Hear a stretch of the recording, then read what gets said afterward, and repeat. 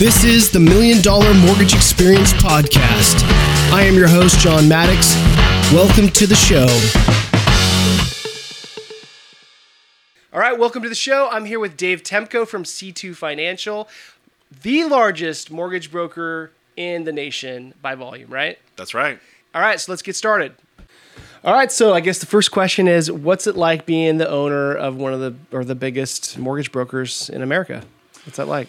Well, it's a great feeling. Like you said, I am an owner, and it takes an incredible team, Right. corporate staff, executive management. And it really is a collective, effort of all of our originators, AEs, processors, Right. title escrow companies. And ultimately our borrowers, that come to us and come to our LOs Right. for loans. And it's just been a long time coming. We've all worked super hard to be here. Yeah, you guys have been around a while, right? I mean, you guys started back, I remember hearing about C2, what was it, 2010 maybe? Or when did kind of get your start on it? Yeah, so I started the corporation back in, I think it was 2007. Okay. So right when the market had turned, I was like, I'm going to start this corporation. It was kind of a shell before I really wanted to get things going when I felt things were coming back around. Yeah. So it really kind of trickled over. I got an office with a lot of space, and I was the only one in there. And then over time, I started recruiting corporate staff and started bringing on LOs and bringing on, obviously, the lenders. And it just grew from there, just kind of organically, and brought us to where we are now, which is just, it's an incredible place. It feels really good. How many LOs do you have now? I would say Roughly, because I'm sure it changes day by day. I would say right? we're probably around like between 800 and 1,000 loan officers, something like that. Wow. And Yeah. we all know loan officers, we as loan officers can sometimes be prima donnas, or we like to demand things. And so, you have the wide range, right? You have the LOs you never hear from. And then you have the LOs that are like, always like in your face. So I'm sure with that many LOs, it's got to be, I know you don't, run every single day-to-day operation, but I'm sure you hear some stories, right? Like Yeah, it's funny. I mean, we have a range of LOs that are doing maybe one a month, Right. or 30 a month, or 50 a month, or whatever that might be. And of course, the LO that's doing one a month, well, that's a very important loan to him. Yeah, And right. I mean, don't get me wrong, the one that's doing 30 or 50 loans, those are all very important to him or her as well. Right. But it's they have a little bit of a different bandwidth to kind of understand the nuances of what it's taking right now to get a deal through, what have you. So, Right. But we, the loan officer is our client, and we have our best efforts to make sure that they're well satisfied and get their deal through. I mean, that's on the lenders, our relationship with lenders and their AE. But we get the checks in and the payouts out as fast as we possibly can, which is what's important to them too. So that's great. And the trends I would ask, like, are you, obviously the rates are ridiculous right now. Definitely. Are you guys seeing, is it a lot of government, or is it mostly Fannie Mae? Like, what kind of, do you have an idea of trends on kind of what percentages of loans you guys are doing? I'm sure it's mostly Fannie, Freddie. God, that stuff's so cheap right now. I mean, a lot of that stuff is, it's all getting bought off on secondary market to those, Yep. the Fed is buying the bonds. We have Fannie, Freddie that's packaging that stuff up and taking that stuff. But I mean, it really ranges, and that's the beauty of us being a broker. We've got 100 plus lenders that allow us to be competitive in any market, whether or not one's being competitive and then the market and the other's out. So Right. It just depends on what the nuances are to that borrower and making sure that they're finding the best lender, and that's what our Yeah. broker channel can do. Yeah, I think, there's been a trend with brokers growing. I remember, before the crash, it was kind of, it was similar. There was a lot of brokers that were trending up, and then after the crash, it was like all retail and a lot of lenders, right?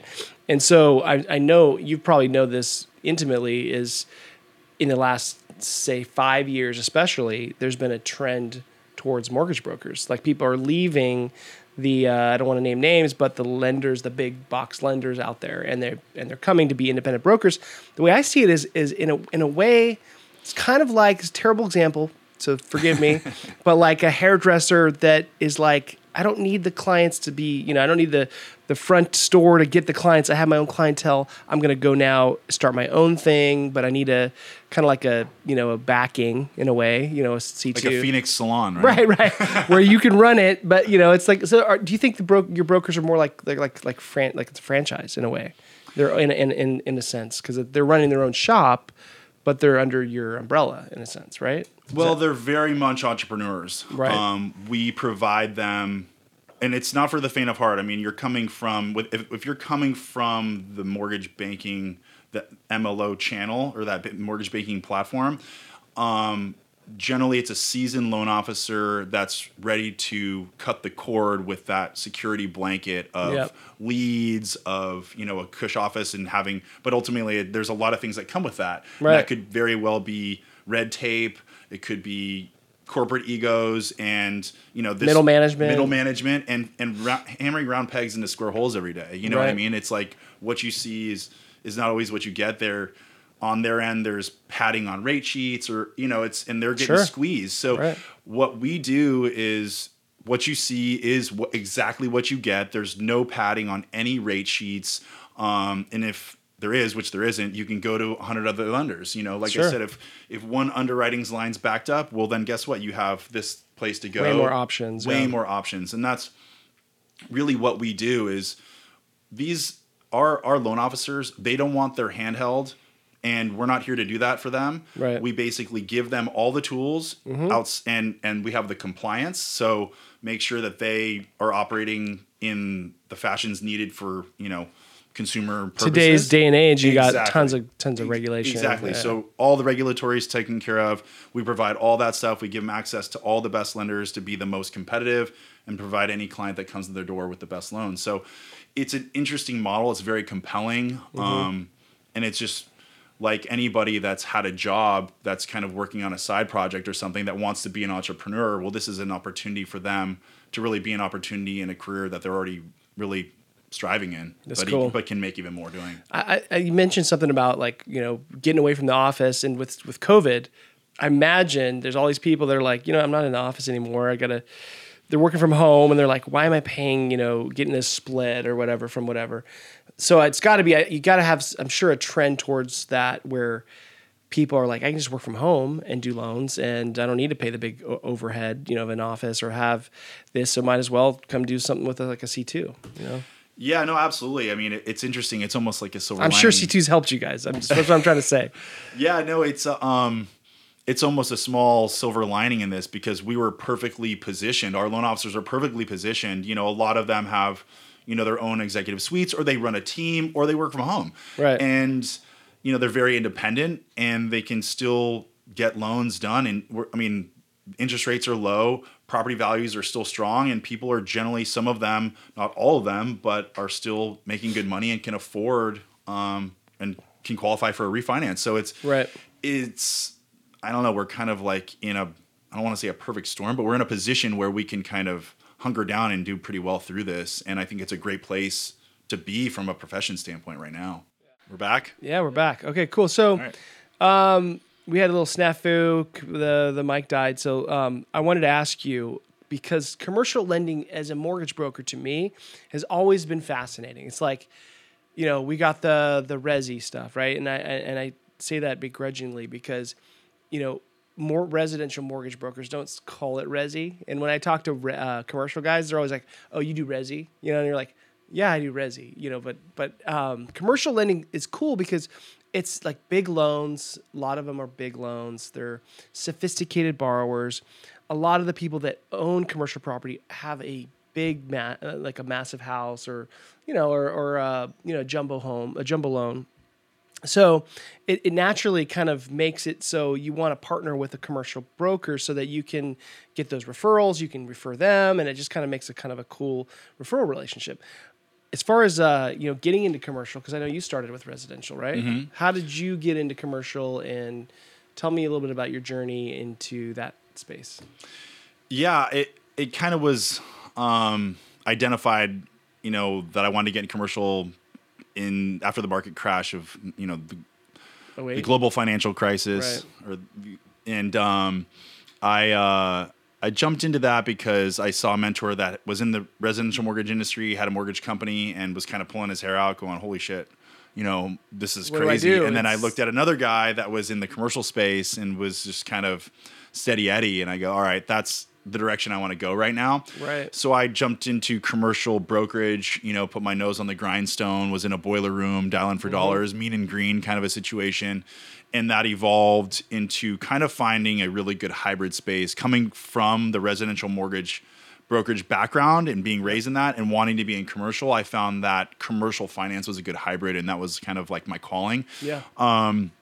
So I went through commercial banking and then back into commercial brokerage. And I just felt that as a broker, you have the ability to be of better service for your clients just because you have options. I mean, our job as a broker is to create options, and it's not one size fits all anymore. So I've worked with every kind of COI per se across the board through my career. And I found that the residential mortgage broker was, by and large, the largest referral partner that I worked with. That's cool. Yeah, it was great. And you refer residential deals back to them? Absolutely. Yeah, it's a two-way street.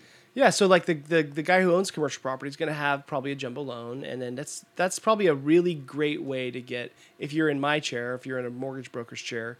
I'm not a mortgage broker anymore, but I remember the days of wanting to get those referrals, those big jumbo referrals. Definitely. And that's part of what our podcast, right, is like we're trying to get, like, how do you get big jumbo loans? Mm-hmm. So partnering with a commercial broker is got to be one of the best ways, because you could probably tee it up, right, to that mortgage broker. Like, hey, I got a client for you. They have a 5-year 5/1 ARM, and it's at 4 3/4, and it's coming due, and they're going to adjust.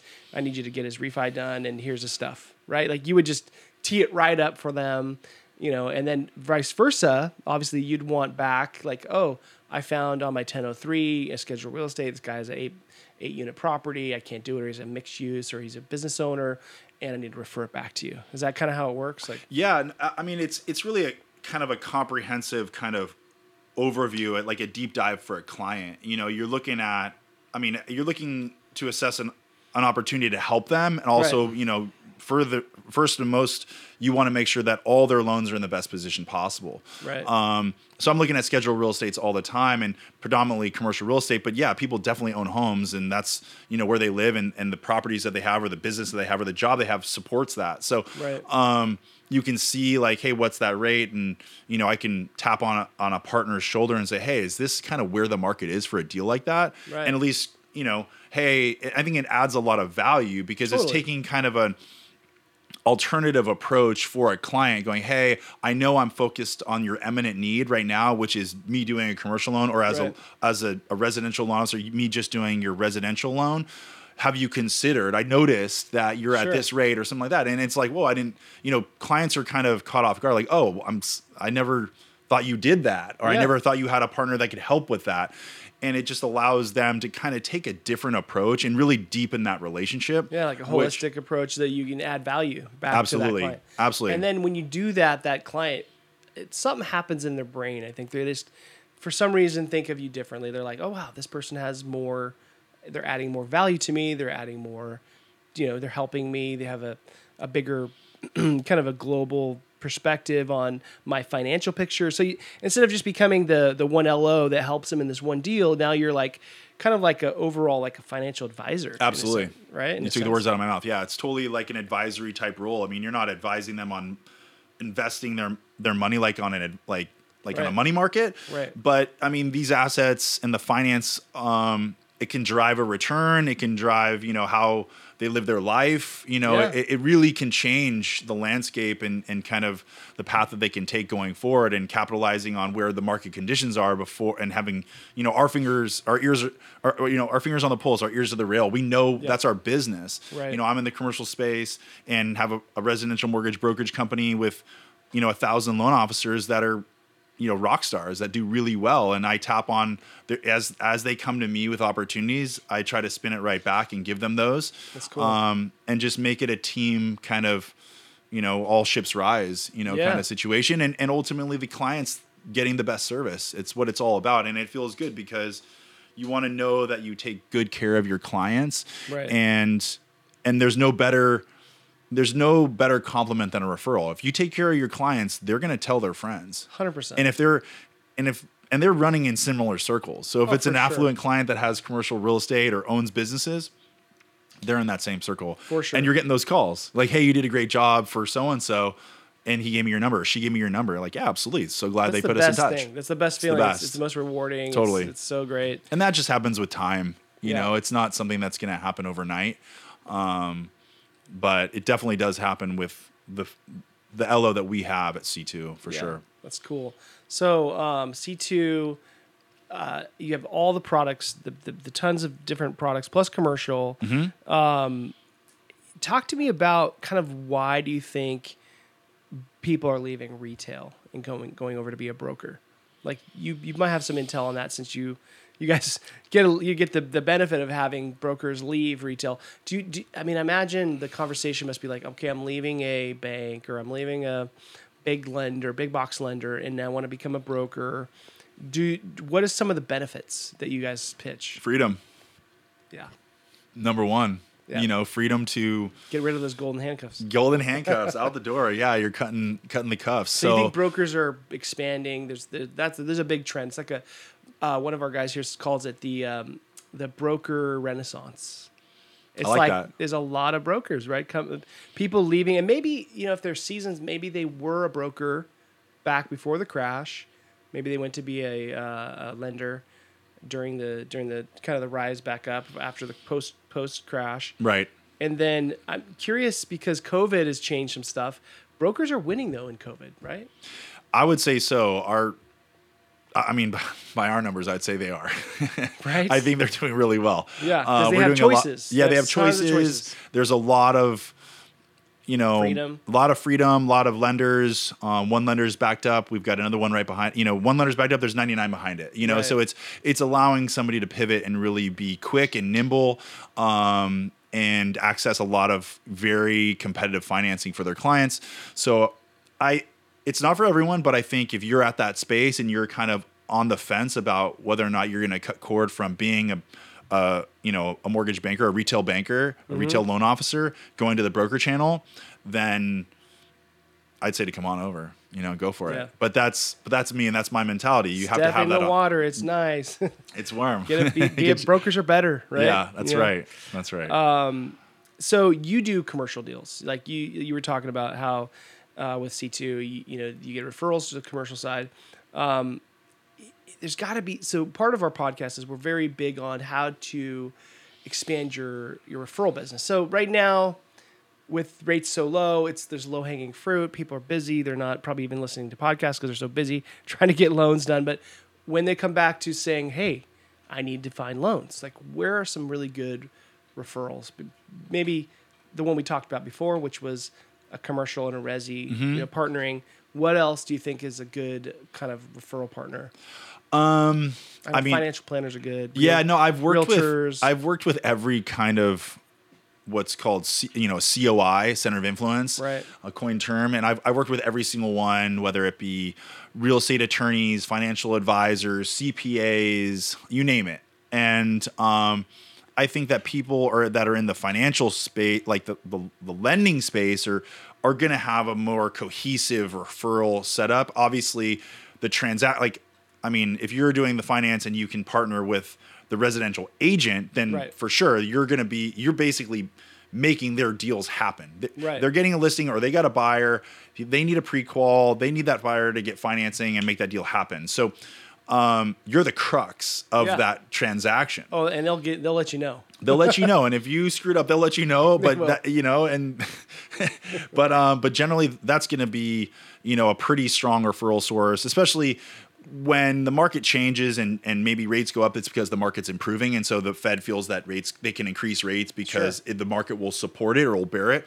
And then at that stage, you're going to want to have those relationships with your residential mortgage or your residential loan or your residential agent that's representing buyers or sellers. You're going to want to have that. You're going to want to be the guy or the gal that's the pre-qualified lender that's in the open house, or you're on the line with the buyer and getting them pre-qualified, because every offer needs to come in with a pre-qual letter, otherwise, and some proof of funds, and you're right there. Right. So there's that. I work with commercial real estate brokers for a long time, but I mean, there's a lot of, collectively you guys people in that space can really can really work well and provide that team kind of focus. And not just focus on one type of thing, like spread it out a little bit, right? Get a couple referral sources. Absolutely. Right?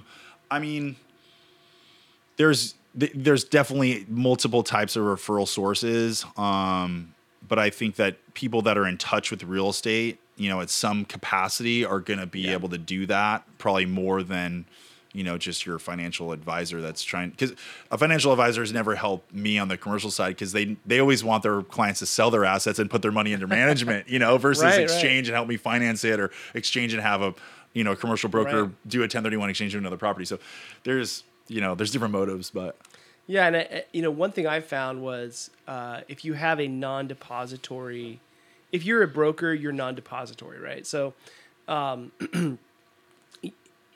me kind of break that down. So I'm familiar. Yeah. So like if you work for Wells Fargo, they're gonna steer someone to like an asset manager who's gonna say, put your money here, right? Like put your money with us. But like if you find independent like asset managers that aren't depository or banks, then you can partner with them as a broker because you're also non-depository. And then there's a real cool synergy there because they're like, they're the enemy, totally. Right? Because they're going to take the money away from the asset manager to get them a lower rate on their mortgage. Mm-hmm. Whereas a mortgage broker could say, well, I could put you with a Wells product or this product, but you don't have to put your money over there. You can just keep it here with your. So I think that's the one thing that I think would be good for partnering with an asset or a financial advisor, right? Absolutely. I mean, the goal of an institutional bank is really the cross sell, right? And that jumbo product puts them as their first, claw into that client. That's the client that they're after. With those, if you're looking at a jumbo type borrower, they're probably going to have those assets that they can put under management, or they have a business, or they have all those components, which allows them to really cross-sell and deepen that relationship. So they're going to bend their back on a jumbo rate to get them in the door. Sure. And then boom, you're out of a client. Like they're in the fold with a bank. And people generally, I think, like to simplify their life. They're like, hey, I've got my loan here. I got my bank. I got my deposits here. Yeah. It's on auto pay. It's like, so from an independent financial advisor, then working with an independent mortgage broker, I think is a great, there's a lot Keep it away from the banks. Yeah. Yeah. It's definitely good. So we're in an election year. There's turmoil, a lot of turmoil. And without getting into too many politics, the mortgage brokers are doing well. Obviously, the rates are good. Not if you're trying to save money, they're not good. But people are buying real estate like crazy. People are buying commercial properties, or is that slowed down a little bit? Yeah, it has slowed down a bit, but it's still pretty active. I mean, I think people that have the capital to put to work are pouncing on those opportunities. Yep. I'm seeing some good deals. I'm seeing some clients come through, and I'm helping finance good opportunities. I'm like, that's a good looking deal, Yeah. Are they good products? Like, what's like the minimum down to buy a commercial property? Let's say you wanted to buy like a owner user office or something like that. So I get this question all the time from residential loan officers. Hey, I've got a client that wants to buy this property, this apartment building or this office building, and they want to put 20% down. I go, I get that, me too, but that's not how it really works. You got to look at the property as if it's the borrower. Like a borrower has DTI to buy a house. Well, a property has the property has the DSC to support the loan. So it's a function of the cash flow of that property that will determine the loan amount that it can support, and then ultimately the down payment between that loan amount and what the purchase price is. Makes sense. So the minimum you're going to be able to put down is generally 25%. If you're buying a property in California, it's definitely not going to be 25% because 35 maybe. It's going to be 35, 30, 35, 40, something like that. I mean, if it's coastal, a stone's throw of the beach, I mean, cap rates are compressed. I mean, the returns, it's going to take it's basically just putting your money in a safe holding. It's like, because you're not getting a return at the bank, so you might as well get, a 2.5 or maybe a 3%, by the beach on an apartment building. So that's the way some people look at it like that. So, but there's there's definitely still opportunities out there, and I think there's probably some money sitting on the sidelines that are waiting for opportunities to come out after this ripple effect starts to happen from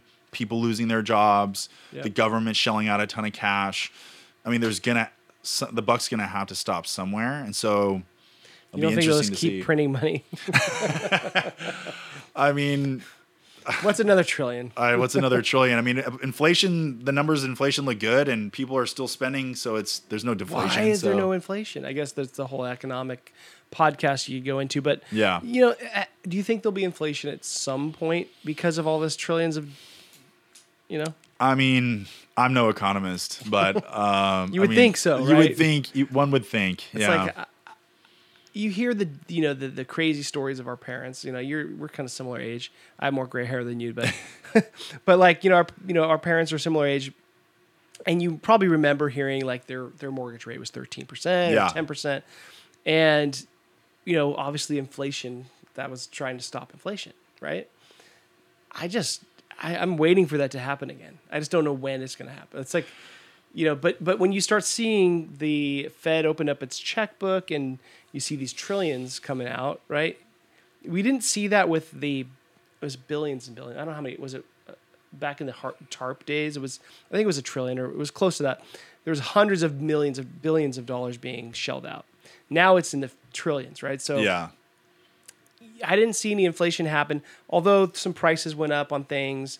There's this hidden inflation of real estate, right? Real estate values keep going up. So I don't know. I think it's going to come at some point, right? Yeah, it's a crystal ball thing. I mean, it's going to have to come at some point. Something's going to have to give. I hope we don't have to go to the grocery store with a shopping cart full of cash to get a shopping cart full of groceries, but groceries have definitely gone up. Yeah. For sure. Which is interesting because Amazon bought, Whole Foods. Yeah. So you think that everything would get less expensive. But then again, they have a monopoly on it, so who knows? Yeah. I don't do all my grocery shopping rarely do I do grocery shopping at my house, but when I do, I'm always like, wow, I spent a lot of money at the grocery store. Could be the wine. It could be the wine. Could be the wine. Keep it coming. But speaking of economics, what do you think, what's your best guess if you were to have a guess on the rest of the year? Like, do you think things will get better? Rates will get lower? Do you think low rates? Low rates are going to stay low. For sure. Do you think they'll get lower? Because what's happening is there's these huge waves of refis, right? Mm-hmm. Because the rate dropped a half a point or whatever. Then it sort of dies down. The refis start to die down a little bit. But then it's then another dip in rates. And so then there's another wave of refis, right? How low do you think it can go? I think we'll probably get more acclimated with the space with rates in the twos. I think that'll probably be a more common, sight. Yeah. I can't imagine something's going to get in the one. I mean, the treasuries are low. The treasuries are sub 1%. They're sub. It's like a 2 years 0.1. It really, honestly though, when it comes down to it, they're just going to put floors on it. Yeah. So regardless of where treasuries move, you're just going to have lenders that are going to put floors on where they're pegging the treasuries because a lender still has to make a return. Right. So unless the government's giving out cash at 0%, a lender's still going to mark it up to some extent. They have to. Right. I mean, they have to put. Butts have to be in seats. They have to make money for people to have jobs to actually put these loans on the books. Right. So we're going to see, I think it's possible. We're already seeing rates in the twos. I think that could be a more commonality. I think as we come out of this COVID to kickstart the economy, to keep things back going, I definitely don't see rates going up. It's going to be some time. And you said, there's going to be an election. Yeah. Who knows if we still have COVID? Who knows if we still have all these things right after that? Right. I don't know. That's we don't know. That's another story. It's a big. We're not solving that problem it's today. It's a big mystery, right? Totally. And it's crazy to think we don't have better candidates, right? I mean, it's like this. Yeah, that's a whole other thing. But what are your what's your prediction if, let's say, Biden wins? What do you think happens with rates? What do you think happens with the real estate market? It's looking that way if you believe the numbers, right? From a commercial standpoint, I think he's trying to do away with the 1031 exchange. Which is not good. Or take those funds and reappropriate them to something else. which is definitely not good from a transaction standpoint Right. on definitely the commercial space. And that's going to, I mean, it's really, I don't think that's good for the market. So that's one thing. So I'm not a fan of that. Right. Because but do you think that would be? Do you think you'll get that passed? Do you think that's possible to get rid of the 1031? That's been a big deal. I mean, I'd like to say no, but you know, But crazier things have happened. I mean, we yeah. have a huge a collective group of people that are trying to take a lot of money away from people that have been making it for some time and Right. seen appreciation and seen value and recapture that, right. and reappropriate that to somewhere else less, you know, that needs it per se, or is less, you know, a group that's less fortunate, you know, Right. what have you. I'm not going to get in the morality of that, but I don't think, I mean, those people have earned that money. Yeah. And this country was built on capitalism. And I think that those people have taken that risk. They saw the opportunity and they've realized that appreciation and they're deserving of it, you Right. know, and they should be, and they should be able to take that and allow a transaction to take place and allow them to transfer out of one asset into another that's better suited for their Right. investment strategy. I see that all the time. People go from apartments to triple net lease deals because they're over the management, and that allows somebody else to come in and buy an apartment building and fix it up and make a better place for people to live that need apartments. Right. So yeah, because if you take that away, what a lot of the consequences that people don't see are things like you take away that benefit, now prices go up, right? So apartment buildings rent will go up if you take away the 1031 exchange, most likely. That's an unforeseen effect of that particular policy. yeah, we have rent control in California, which So, is a yeah, whole nother yeah. situation. But Right, or maybe then people don't buy it. yeah, no, absolutely. So It's if an the asset class that's 1031 like, why deal with the headache? Yeah, so maybe, you know, there are, what I'm just trying to say is there's unforeseen consequences when stuff like that happens. Definitely. And so, you know, we talk about with Biden wins. So the underdog, so they say in the media, which was Trump, if he wins, which can we believe the numbers? We don't know. But if he wins, do you think what happens with the economy? What happens with, you know, I know he's talked about and he's already done, you know, he's cut some regulations, cut some stuff. What do you think happens if Trump wins again? I know I really don't see that much of a difference between the two, you know, the outcome of the two, other than the fact that things that we're dealing with now could change if something sways a different direction than where we're currently at, you know, Yeah. given who's in position. yeah. But rates should probably still stay But I think low. I definitely think rates are going to stay low. Yeah. I think that you know, the jobs are going to start to come back. You know, I'm already, you know, seeing more traffic on the roads, which means people are going to work more. That's always kind of a telltale. Like, wow, the traffic's crazy. The job market must be good, you know? Yeah, people are And going as to I work. see, you know, more traffic, it's kind of a clear indication one way or the other. I don't really see that much change in terms of going either way. Yeah.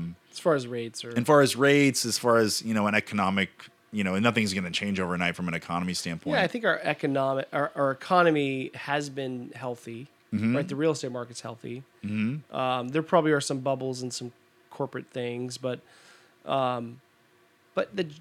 people are working, people are getting money, they're going to spend it. There's going to be a good economy, like no doubt. Absolutely. I mean, I think the current party's position was to bring jobs home. Yeah, And I think that if has that happened from what you've seen? I would think so. I Yeah. think that there's, you know, between, you know, things that are happening overseas and trying to bring manufacturing back to California or back to America for that matter. Right. I mean, a lot of those jobs are gone. I mean, that's not happening. I mean, Yeah. a lot of that stuff is just not coming back. You can't compete because people aren't willing to pay or earn what, you know, what others are willing to take to get something made. Sure. And that's a whole nother situation. Manufacturing typically follows poverty, and there's been a lot of poverty in places, but which creates opportunity, and things are made there. And then you have an emerging middle class, and you have an upper class, and you can really drive an economy That's that what's way. driven to India, I think, too. India, I mean, China, now you have for a sure. huge Chinese middle class now. I mean, Right. it's definitely changed, which is interesting because it's like a communist state, and it's like they have, you know, that's, I mean, we can get a tin the hat on this weeds. stuff, but Yeah. but yeah, I mean, it's interesting how that evolves. And yeah, you're right. Like India there's a couple billion people there, you know, and there's a lot of, and the infrastructure is lacking. There's a lot, you know, but there's a lot of opportunity to grow there. I've been there. It's pretty wild. If you want something, the polar opposite from a culture standpoint, oh my God, where we're at in San Diego and California, you go to India. When I don't know if I want to say this, but I will say it because when I went to India, maybe you experienced the same thing. I'd love to hear your side of this. When I went to India and I came back, I had a whole different opinion of homeless people. And because in India, you have no choice. You know, you literally are there and you have your lot in life, basically. You don't have a way to get out.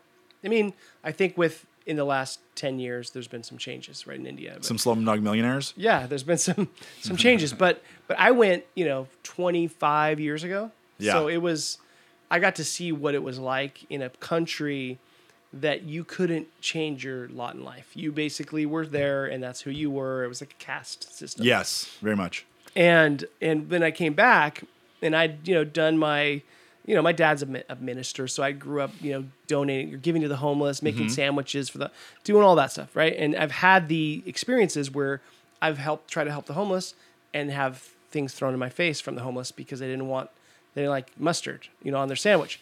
And so I've had that experience, right? And that's my experience. Maybe there's others' experiences, but my experience was that. And then I went to India, and then I saw the difference. And then I came back, and I was like, it's like when someone goes through a car accident. You can't really tell someone, hey, be careful driving, or don't text and drive, because you don't know what it's like going through a car accident. But like, go to India, experience that, and come back to America, and then tell me you don't like America, right? Like, you have to be able to see a contrast between two things to really know, and that's just my experience. What was your experience in India? Yeah, I mean, I was backpacking around, like, I was 23.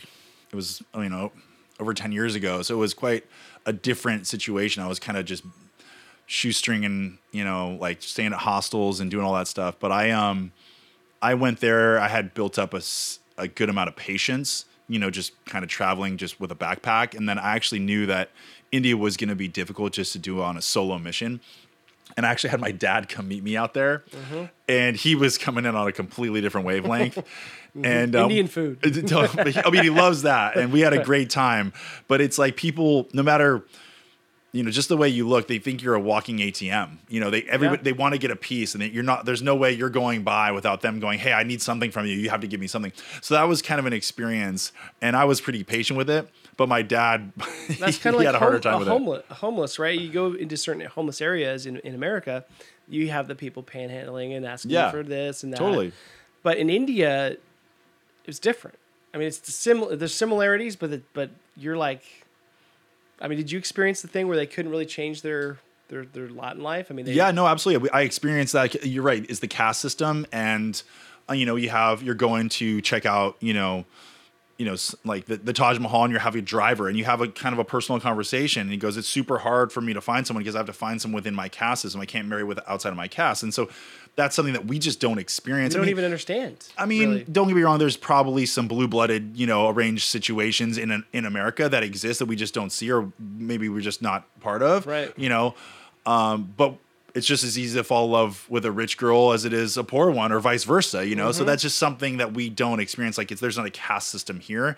I mean, but like you said, it does give you perspective in terms of coming back to where we are and how blessed we are and the opportunities that we have that might not be readily available to people that are in those countries. And that's why I think immigrants make up like a vast majority of successful entrepreneurs in the United States. They come here with nothing, and they do it from their bootstraps. They don't even know the language. They don't even know the language, but they have no alternative but to succeed, because it was like, they just don't have an alternative. Right. And I had a great time in India. It was definitely an experience. My dad's a big acronym guy, and he came up with one. He said, "India, I'll never do it again." It was pretty funny. Yeah. But we had a good time. I don't know if I can get him to go. I clearly can't get him to go back, but it was one for the books. That's funny.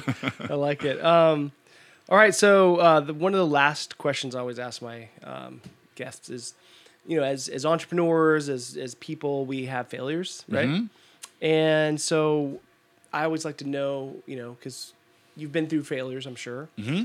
And there's probably one that stands out in your mind that maybe taught you something, or maybe taught you never to do that again, or maybe it's like, now I need to do things differently.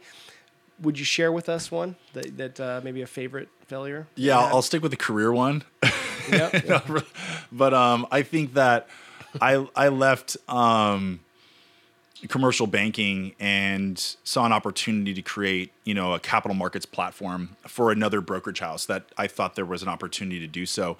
And it just didn't have the culture that it needed to survive. And I realized that I was doing this for someone else, and I was giving up a big split, and there was some corporate components to that, and it just didn't really work. As much as I thought that there was that opportunity and I really wanted it to work, it just didn't jive. And I realized after 1 year that it was a failure. And I realized, like, if I'm going to be building something and I'm driving my own business and building my own client base and building a platform for me to be successful at, I'm going to do it for myself. Yep. And that's what kind of drove me back to where I'm at C2. And because we really do allow for people to be an entrepreneur and drive their own business, but just have some of the tools that can make them, that they don't have to worry about, but they eat what they kill. And I think that me failing at doing it for someone else drove me to a place where I could pretty much do it all on my own.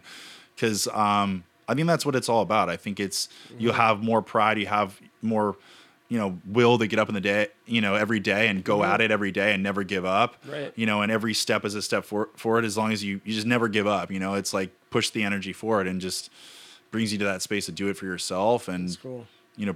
Bring others up around you. So that was kind of a failure that I had that kind of brought me to here, and I still got a long ways to go. I'm sure there'll be some more failures, but we'll learn from them. Well, I think that's what's good about, being able to get through failures and get to the other side of it, is you can learn from them, and that you're actually pushing yourself forward, right? If you're pushing yourself forward, then you're progressing, and that's key to life, key to success, I guess, right? Absolutely. Anything you want to leave us with? How does someone find you if they want to find David, Temco, or how, like anything you want to leave as far as advice or help to our podcast listeners? Yeah, I think that we're in a great position right now to take advantage of some market conditions. And I think if you're in the mortgage industry, you're going to be in a honey hole for a long time. And if there's any opportunity, if there's some qualms that you're having with where you're at from, a retail banking standpoint, and you're considering going to that, the mortgage broker platform, I'd love to, entertain the opportunity for you to come to C2 and see what the values are. From a commercial lending standpoint, I'd love to see an opportunity to help you and your clients. You can see my website. I have a website. It's www.c2commercial.com. That's my baby. You can find me there and reach out to me there. But I think that, this too shall pass in terms of the pandemic, but I think there's some silver linings, and, I think that people by and large, we're social creatures, and we're going to be back to kind of cheersing and having good times and going to social gatherings. And I look forward to that opportunity. God, I can't wait to get back to concerts. I love music. I used to, do concerts, but way past life, but I miss concerts. I can't wait. That's got to happen again. I was just having a conversation with some folks from Colorado, and they brought up that Red Rock Amphitheater. I was like, God, wouldn't that be amazing? I want to go there super bad, but you got to wait. In time. Yeah, in time, for sure. So. Well, thanks for watching, everybody, and listening. And please like, share, subscribe. Let us know what you'd like to hear on the podcast next, and we will see you on the next one. Thanks for joining me, Dave. Thank you, John. All right. It's great. Awesome. Thank you for listening to our podcast. If you guys are looking for more content like this, we have a Fund Loans YouTube channel where we give away more tips, secrets, and origination ideas. You can also email us at info@fundloans.com. And if you've made it this far, I think it's safe to say you like our content. So please subscribe, share, and send us your scenarios. Let's fund loans together.